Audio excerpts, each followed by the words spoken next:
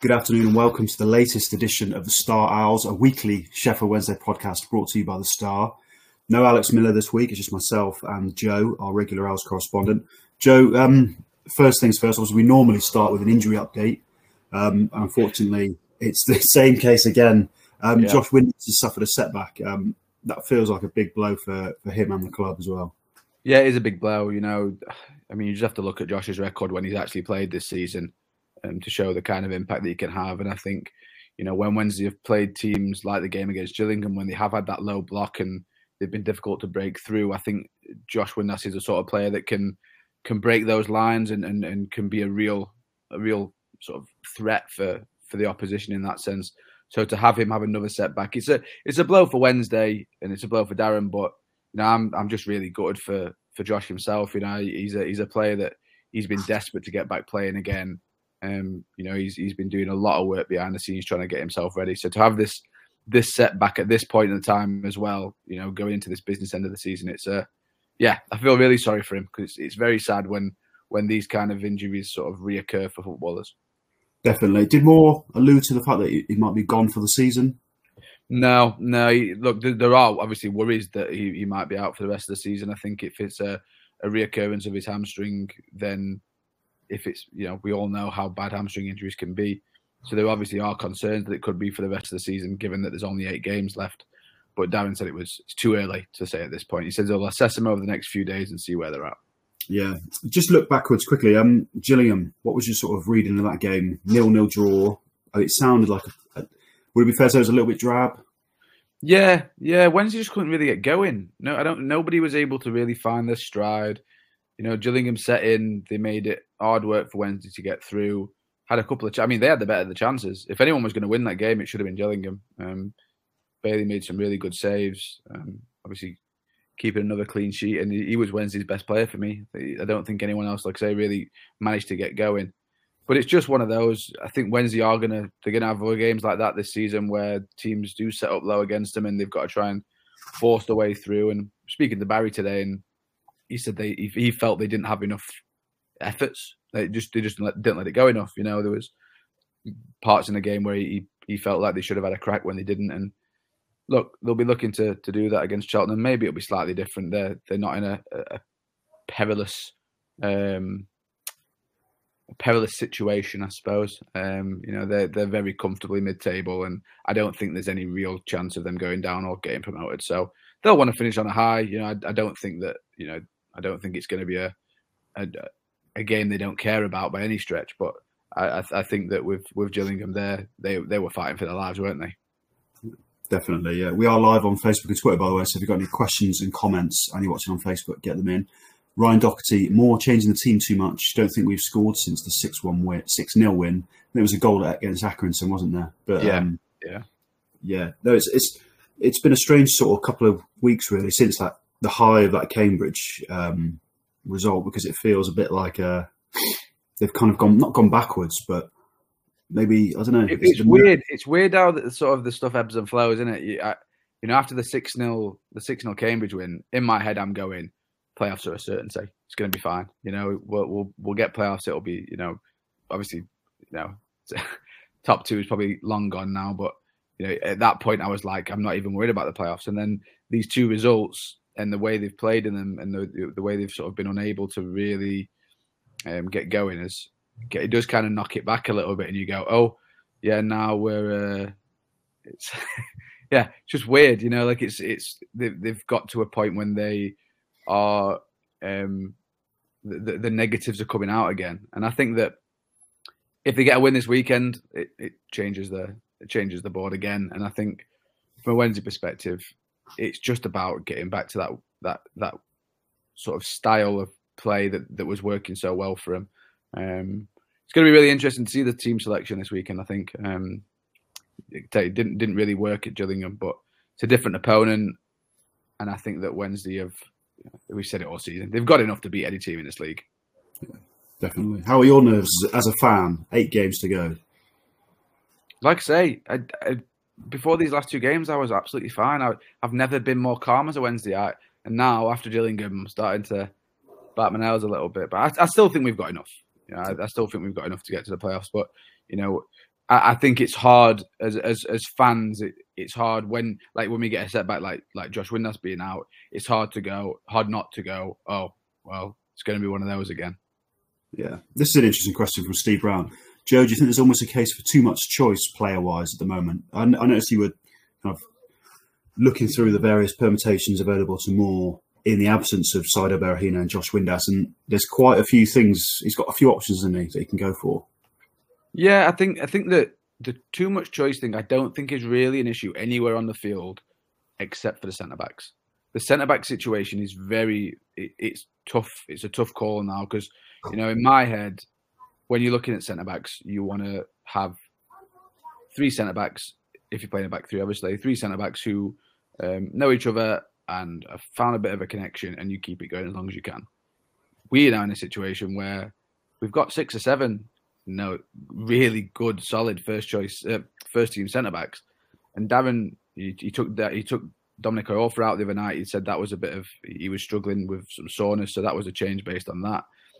So that's what I'm saying about the selection for this next game, because you don't want to be changing your back 3 all the time as much as you've got that option to, because of the quality we have. Harley Dean came back the other day. Shea Dunkley with his first game in first game of the year, I think. So those centre backs, we've got a lot of quality there, and I think most of them, when fit, would start for every other team in the league, I would think. But having that option, like Steve said, I do think there is a little bit of, in that position specifically, I do think there is a little bit of too much choice. But that was built on because we had no centre backs at one point, so they had to go bring new ones in. So it was all kind of out of necessity, I suppose. Yeah. Do you think, again, follow up from Steve Brown, does Darren doesn't know his best 11? He was asked that today, and he kind of said that he's not really sure that he'll ever have chance to pick his best 11 because they're never fit. He's never got everybody available. He said that he's never been in a situation to pick his full best 11.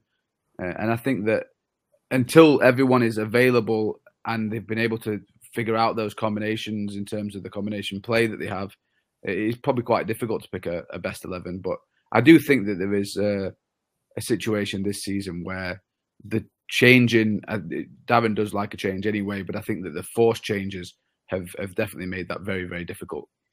Yeah, moving on. Weekend of landmarks, the likes of Barry Bannon, Sam Hutchinson, Callum Paterson. I wanted to talk to you about Callum Paterson. Has that photo been verified of him in the Don outside? Is it outside the stadium, presumably? Yeah, it's not been verified, but I have absolutely no doubt in my mind that it's him.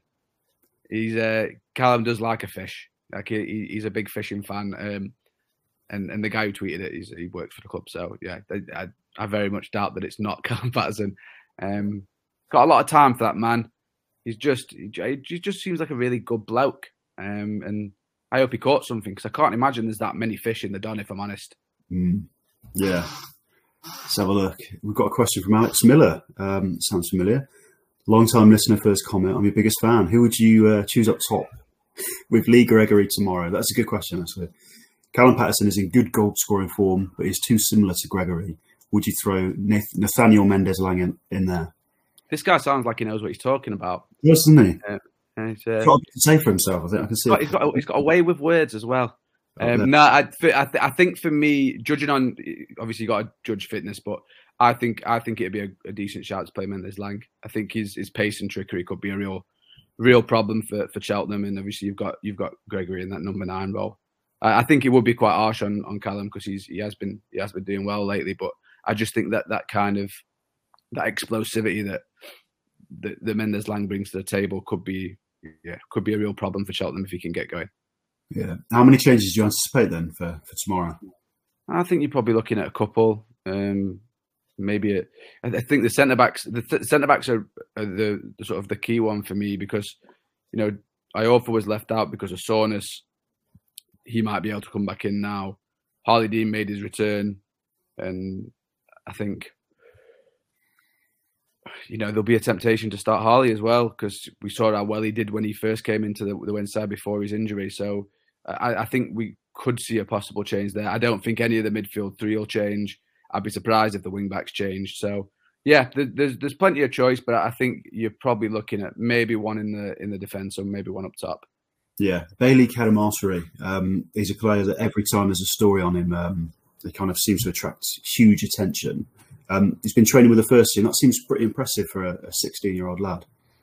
Yeah, no, I mean Bailey's really sort of pushing through the ranks. You know, he's still a kid. He's 16 years old, not got a pro contract yet, but he's scoring for the 18s. He's made a few appearances for the 23s now, so he's really playing above his years. And there's a lot of clubs keeping an eye on him. We've spoken about him a lot in the past. So I think he's an exciting player. I think he's got a lot to his game to like. You know, he's got the physique. He's bigger than a lot of the players he comes up against when he plays in his age group.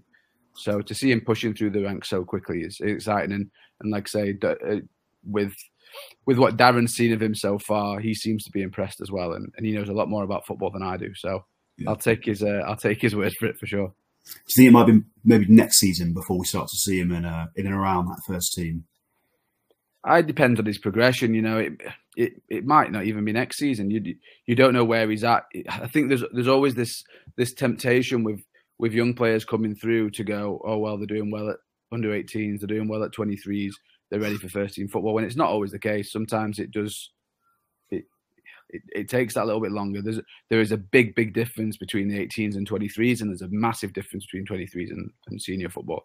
So it's good that they're getting him in there early to sort of test things out. But yeah, I don't think we're going to see him sort of playing regular football, senior football for Wednesday anytime in the immediate future. That's for sure. Yeah, I wanted to give a shout out this weekend to the New York Owls. I think that's brilliant that there'll be 40, 50 people in New York City watching the game. Cheltenham at home, not the most glamorous one, but a pretty glamorous setting for them. When you were in South Africa, were you part of the South Africa Sports Association, or was it just you? No, it was just me. I'm the only one. No, there is actually, weirdly, there's a whiskey maker. He's the sort of head distiller at a whiskey firm out in the Western Cape in South Africa, and he's a big Wednesdayite. So Andy, if you're listening, thanks for being the one and only other Sheffield Wednesday fan in South Africa. Fair dues. Another shout out to Dalton Smith as well. He's fighting in Leeds, and I believe one or two first team players may be heading up, but I think I spoke to him about that, and it seemed to be result dependent anyway. So we'll see. I think that brings us to a close for this week. Make sure you check out thestar.co.uk/Sheffield Wednesday for the latest Owls news before tomorrow's game. Cheers.